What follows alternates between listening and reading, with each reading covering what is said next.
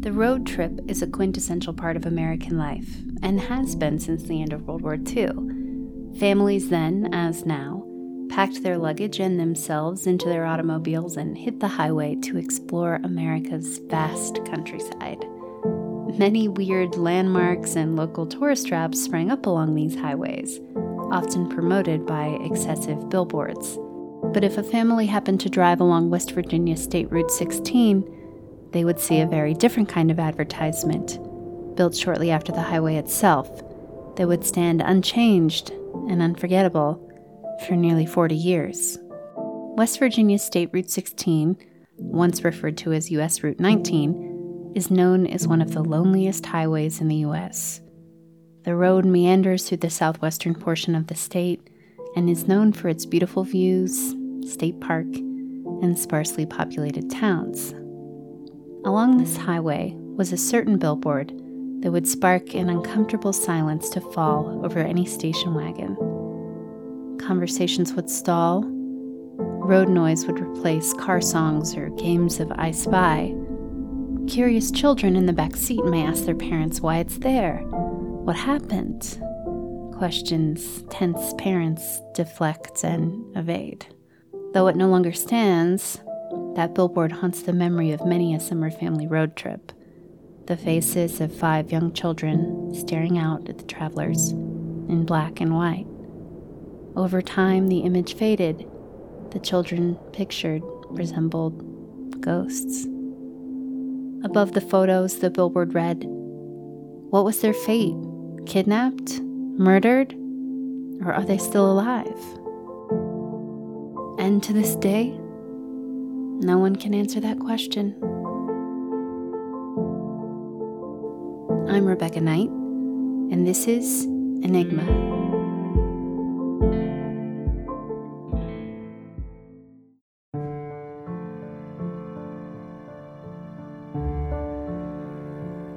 Christmas Eve, 1945, Fayetteville, West Virginia. The town was, and still is, a rural and agricultural one, with hardworking people, many involved in the coal mining industry that supported much of the West Virginia economy. George and Jenny Sauter lived in Fayetteville with their family and were gathering together to celebrate the holidays. The Sauters had their first child, John, in 1923, and by 1945, Marion, George Jr., Maurice, Martha, Louis, Jenny, Betty, and Sylvia joined them. In all, they had 10 children, ages 2 to 23. Marion Sauter, the oldest daughter of George and Jenny, returned home from her job downtown with a surprise. 3 presents for her younger sisters, Martha, Jenny, and Betty. The excited children begged their mom to let them stay up and play with their new toys. Jenny gave in to her happy children's pleas and reminded them that they still needed to finish their chores and go to bed before midnight. Exhausted from a long day, Jenny went to bed around 10, looking forward to spending Christmas Day with her family.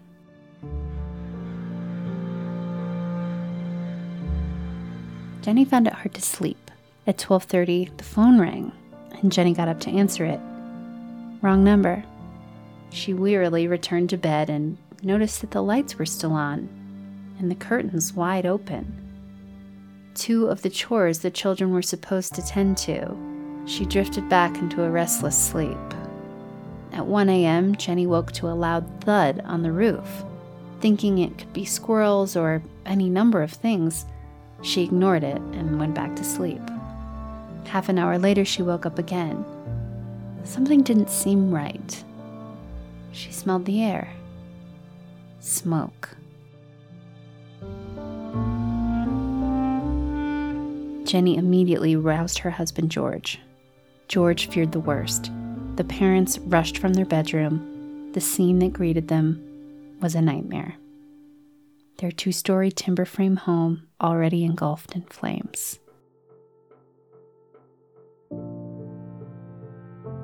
A peaceful Christmas Eve turned to panic as George and Jenny started screaming for their 9 children to get out of the house.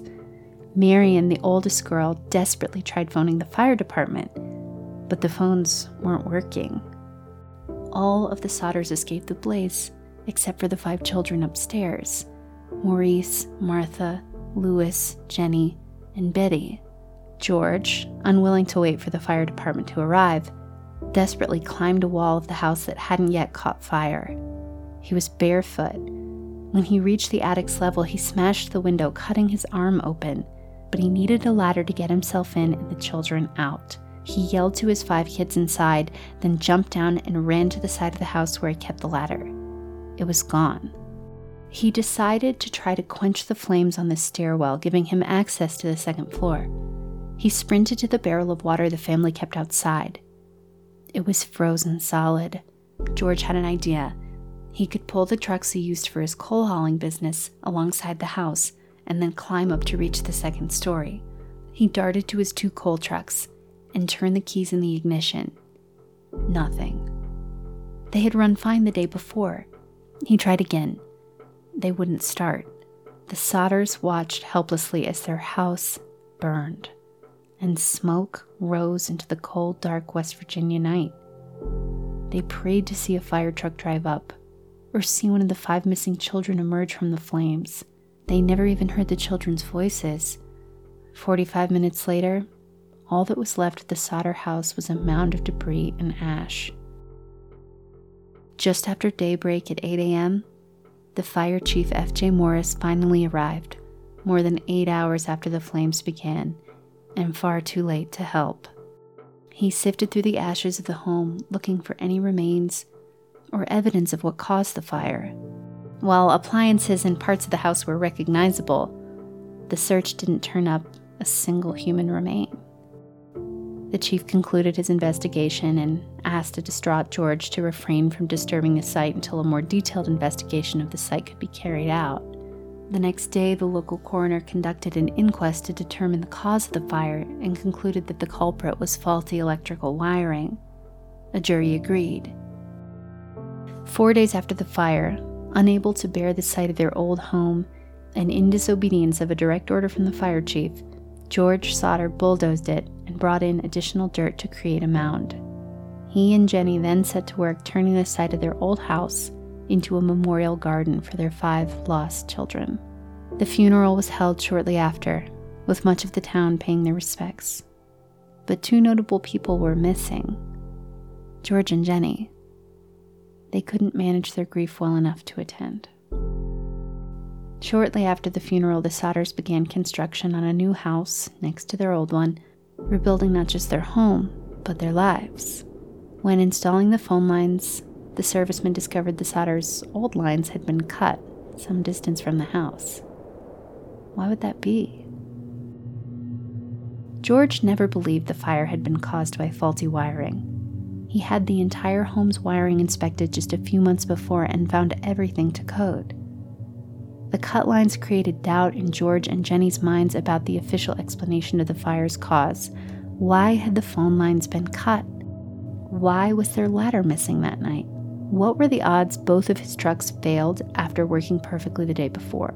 How come the fire chief took 8 hours to show up? Why hadn't the children finished their chores? And more importantly, why had they never even seen or heard any of the 5 missing children the night of the fire? There were too many unanswered questions. Only one explanation made sense to George and Jenny in 1946 and to many people studying the case to this day. The 5 Sodder children were not in the house when it went up in flames. Then where were they? Or where are they?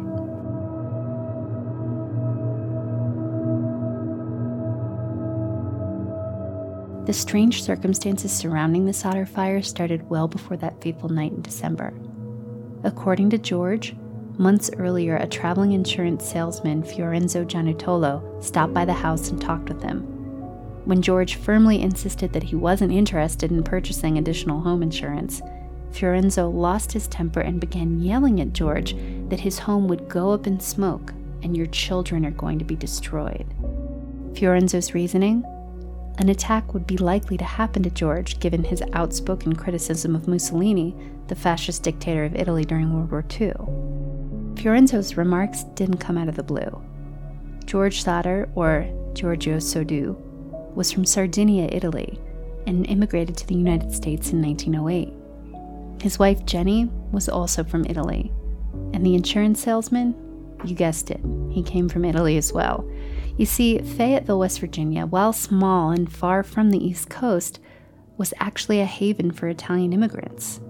Many still had strong ties to their homeland and were supporters of Mussolini. George was a well-known critic of the fascist government and wasn't afraid to get into heated arguments with people in town who thought differently. Perhaps Fiorenzo was just going to fall short of his numbers for this month and lost his cool. Maybe it was something more sinister. It's hard to say, though, as George himself would never speak about his life back in Italy. The remains of the fire, or lack thereof, also kept the Sodders up at night. Jenny became obsessed with proving her children were still alive. She began doing various experiments, burning chicken bones to see how long it would take for them to completely turn to ash, which they never did. She also studied a similar house fire in a nearby town that had killed a family of 7. The difference? That family's remains had all been found.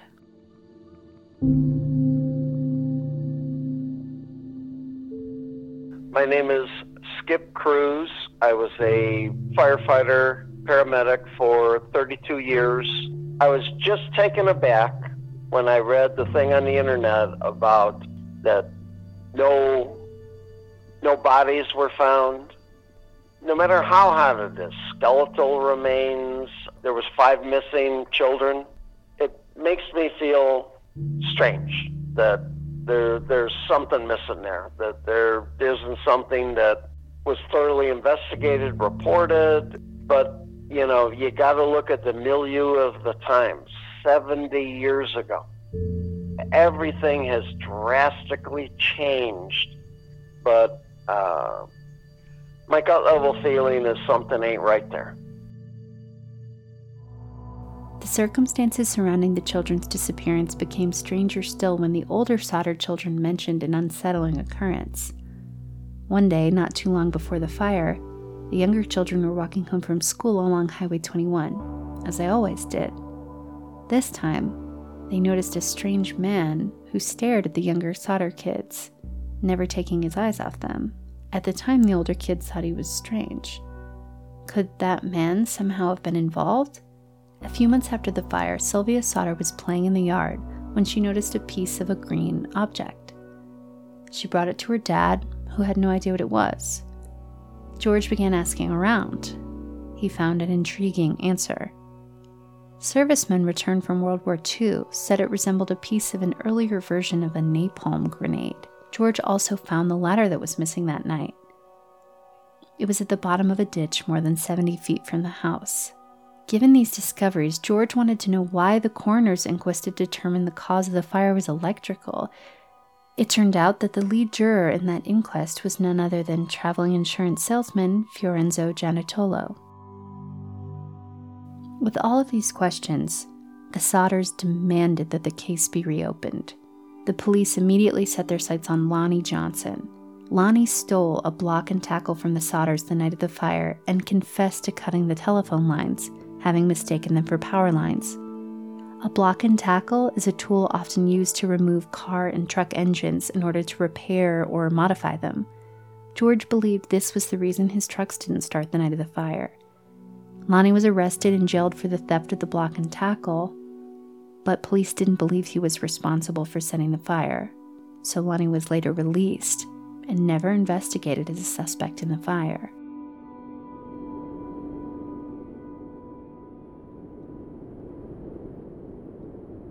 Soon, reports from eyewitnesses the night of the fire and sightings of the 5 missing children began making their way to Fayetteville. One woman said she saw the kids getting into a car the night of the fire before it started. A man mentioned that while driving, he had seen balls of flames being thrown toward the roof of the house. A woman who worked at a tourist stop between Fayetteville and Charleston said she had served the 5 children breakfast the morning after the fire. She didn't recognize them until she saw their photos in the paper later. A worker at a hotel in Charleston mentioned 2 Italian men and 2 Italian women were with 5 children and checked in after midnight. When the worker tried to make conversation with the shy children, the man they were with cut off the interaction and spoke to the other adults in Italian. The group of 9 rented a large room for the night and checked out early the next morning. The hotel worker had no idea where they were headed. Desperate for answers and distrusting the local authorities, the Sodders hired a private investigator, Cece Tinsley. Tinsley began to hear rumors that the fire chief, F.J. Morris, had actually found something when originally investigating the site of the house fire. Tinsley pursued this lead, and it led him to a priest in Fayetteville. The priest told Tinsley that the fire chief had confessed to finding a human heart, and unable to bring himself to show it to the parents, the chief decided to bury it in a dynamite box in the ashes. Tinsley pushed the chief until he finally agreed to show Tinsley where the dynamite box was. They went to the memorial garden and began to dig. Tinsley lifted the box from the earth and opened it. Inside was what appeared to be a human heart, presumably from one of the children. Only it wasn't. After further investigation, it was determined that the heart had never been subjected to any fire damage. Also, there was another problem. The heart wasn't a heart at all. It wasn't even human. It was a beef liver. When confronted with these facts, the fire chief said he had staged the whole thing to bring a conclusion to the case and give George and Jenny some sense of closure. Beyond frustrated with local authorities, the Sodders wrote a letter to the FBI, begging for a competent investigation of the fire. J. Edgar Hoover, director of the FBI, wrote back saying the Bureau would be willing to help, but only if the local police and fire department asked for their help. However, for some reason, the local authorities would not ask, and never did.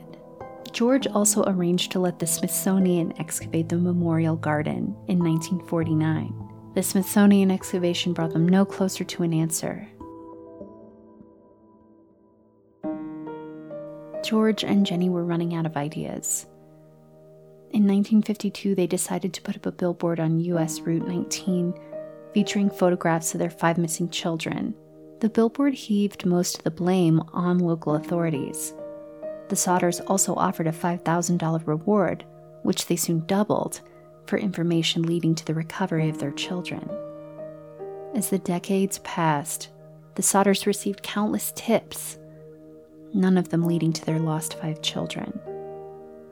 George died in 1968, having never found out what happened to his children. Jenny tended to the memorial garden for the rest of her life. In any photo you see of her after 1945, she's always wearing black. That's all she ever wore after the fire. Every year, even in old age, she found the funds to keep the famous Sodder Children billboard up, hoping and praying that one day it would lead to answers. It never did. She died in 1989. That's also the year the billboard was taken down. Despite George and Jenny's monumental efforts, none of their 5 children were ever recovered, and no sightings of the missing kids could ever be verified. Today, only one of the Sodder children who escaped that night of the fire is alive, Sylvia. She doesn't believe her siblings died in the fire and is just as determined as her parents to find out what happened to them. She and her daughter spend time searching and following up on new leads and frequent online message boards like Web Sleuths. More than 71 years later, the question remains, what happened to the 5 Sodder children? One theory is that they simply perished in the fire that cold Christmas Eve night of 1945. While this explanation would explain why no one's ever found them alive somewhere else, it also leaves many questions unanswered. Why all the sightings? Why would the phone lines be cut? And, more importantly, where are the remains? A version of this theory that answers some of those questions is that the fire was an act of arson. Another theory is that the children were sold into an adoption ring, and the fire was a cover-up. While this may sound ridiculous in our modern world, at the time, it really wasn't that uncommon. Adoption agencies weren't anything like what we have today. and a loving couple desperate to have a child would pay top money to have that joy brought into their lives. One of the most famous baby snatchers operating at this time was Georgia Tann, who sold children she had kidnapped through different schemes to rich parents-to-be, primarily in New York and California. Tann made millions, and at least 19 children died at her adoption home under cruel conditions. But if the Sodder children were kidnapped to be sold, how did anyone sneak 5 children out of the house silently? Maurice was a 14-year-old boy at the time of his disappearance. Another theory popular in the online community is that this was a deliberate attack on the family. Perhaps it could have been a mafia family loyal to Mussolini and the fascists. But stealing children and setting a family's house on fire is not a typical tactic employed in mafia attacks. Still, another idea put forth is that it was the Ku Klux Klan. Many people believe that the KKK only committed hate crimes against African Americans, but it's important to remember that they carried out their horrible deeds against immigrants of all kinds and Catholics as well. The Sodders were both. It is also interesting to note that the KKK went on to commit similar crimes, such as the Christmas Eve house bombing of Harry and Harriet Moore just 6 years later in 1951. Then there's the Coal War angle. The coal wars between the dominant coal companies of West Virginia were merciless. George Sodder made his living transporting coal. Who knows who he could have offended? Perhaps he offered a better rate to a particularly vicious company's competitor. Whatever the reason, an angered coal company was known to do terrible things. These companies had limitless financial resources and power in the region, matched only by other coal companies. This could explain why the local police and firefighters didn't want help from the FBI. Perhaps a corrupt force wanted to keep the case local and forget about it. Also, the Sodders billboard itself, which you can see on our website, thisisenigma.com, seems to imply the local authorities knew who was responsible, but refused to do anything.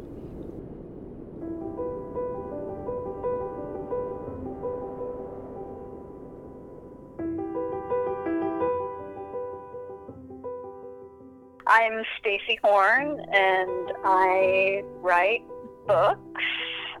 Such an incredibly sad story of loss and the persistence of loss, and I just had to look into it. I couldn't resist. Everybody, I think, that hears about this story of these children who either died or disappeared becomes similarly obsessed for a while. Some people never let go. Everyone I spoke to in the town, everyone was very familiar with the case. They remembered the pictures that used to be on the highway, or rather on the road along by the house, and everyone had an opinion about it. So what did happen to the Sodder children? Why has this mystery lived on for more than 70 years? Perhaps the answer lies not in the facts of the case, but with George and Jenny themselves. Jenny spent the rest of her life tending the memorial garden, wearing black, and believing that her children were still alive. George spent the rest of his life following every lead. One such lead was a photograph of a young dancer in New York he came across. The dancer had long dark hair, bushy brows, and full lips. She looked like an older version of Betty. A determined George drove up to New York and demanded to see the child, but the school and the parents wouldn't allow it. Frustrated, he could only return home. George followed up on every credible lead that reached him. His oldest son, John, even took him to follow up on a lead when he was so sick that he had to ride lying down in the back of the vehicle. Perhaps this is how the Sodders wanted it. Believing your children got to live and have a future, even if you don't get to be a part of it, may be more comforting than believing their lives were snuffed out at such a young age. It's heartbreaking. I saw a lot of cases in 32 years. I guess I became callous to almost anything else I could ever see, all the car accidents, motorcycle accidents, building collapses, everything I had ever seen. But, when children are involved. It's still, it just breaks your heart. It's just sad. A family lost 5 children on Christmas Eve, and they never let go of that loss. And the idea that they were kidnapped and still alive out there was something that they could live with. The truth is, even though it is incredibly unlikely for all of a person's remains to be completely incinerated, it is possible under the right circumstances. It makes sense the screams of the children were probably never heard. Smoke rises, and in the fire's early stages, they likely suffocated from smoke inhalation in their sleep. The Sodder home had large deposits of coal and gas in the basement. Any embers that reached those stores would have rapidly created an inferno. Coal fires can burn in excess of 3,500 degrees. Any bones left after being subjected to such heat would have been incredibly brittle. When the fire ravaged the structure of the house to the point of collapse, the second floor that the children were on would have smashed into the fire's core in the basement, vaporizing the remaining bones, leaving nothing but ash. When confronted with such a heartbreaking reality, who could blame the grieving parents for wanting to believe their children were still alive? Perhaps the fire chief really did bury the fake remains in an attempt to bring George and Jenny some semblance of closure and comfort when he saw how this obsession was taking over their lives. Or was even that an old wives' tale cooked up in a small town? In the case of the Sodder children, the simplest explanation may be all we need.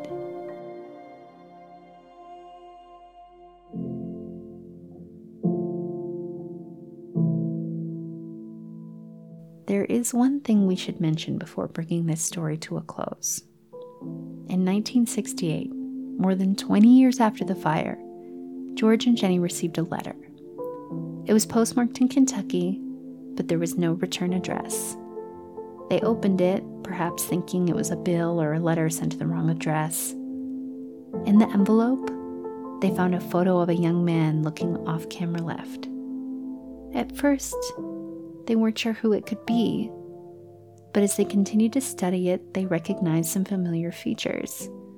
The dark eyes, the prominent nose and full-lipped mouth, the crop of black, uncombed hair and bushy eyebrows. The young man stared off into the distance, like the older photo of him on the billboard. It was unmistakable. It was Louis, but he was older, in his 20s. They turned the card over. It read, Louis Sodder. I love brother Frankie, little boys. So, why didn't George and Jenny follow up on this lead? Well, they did. Not trusting the police, they hired another private investigator who set off in search of who had mailed that photograph to the Sodders. What happened to the private investigator? He was never seen or heard from again. We may never know what happened to the 5 Sodder children, but their memory lives on in the minds of countless young kids, now adults, who drove past that haunting billboard on State Route 16 on family road trips. Many of those adults now have families of their own. Perhaps the missing Sodder children would have families of their own and be grandparents today. Betty would be 77, Jenny 80, Louis 82, Martha 84, and Maurice would be 86. I can't help but wonder if one of the hundreds of thousands of people who passed that billboard on Route 16 years after the fire, perhaps with their kids in the back seat singing a song or playing a game, paused as they passed or glanced away, feeling a strange sense of familiarity, because maybe they recognized one of those missing children's faces as their own. Thank you so much for listening to the first episode of Enigma. We hope you enjoyed it. If you'd like more information on the disappearance of the Sodder children, check out our website, thisisenigma.com. We have photos of the billboard, photocopies of the fire chief's original report, and the photo of Louis that was mailed to George and Jenny. You can also find links to our sources there. If you'd like to hear more Enigma, then we need your help. It would mean so much to us if you would subscribe to us on iTunes or wherever you find podcasts. Please write a review on iTunes and we'll give you a call out in future episodes thanking you for your support. iTunes reviews help us attract additional listeners. Another way to help is simply by recommending Enigma to a friend who you think would enjoy it. I'm Rebecca Knight, and this is Enigma. Enigma is written and produced by Alex Holscher, research by Patrick Basquil, original artwork by Chris Vickery. Enigma is produced in Cape Fear, North Carolina.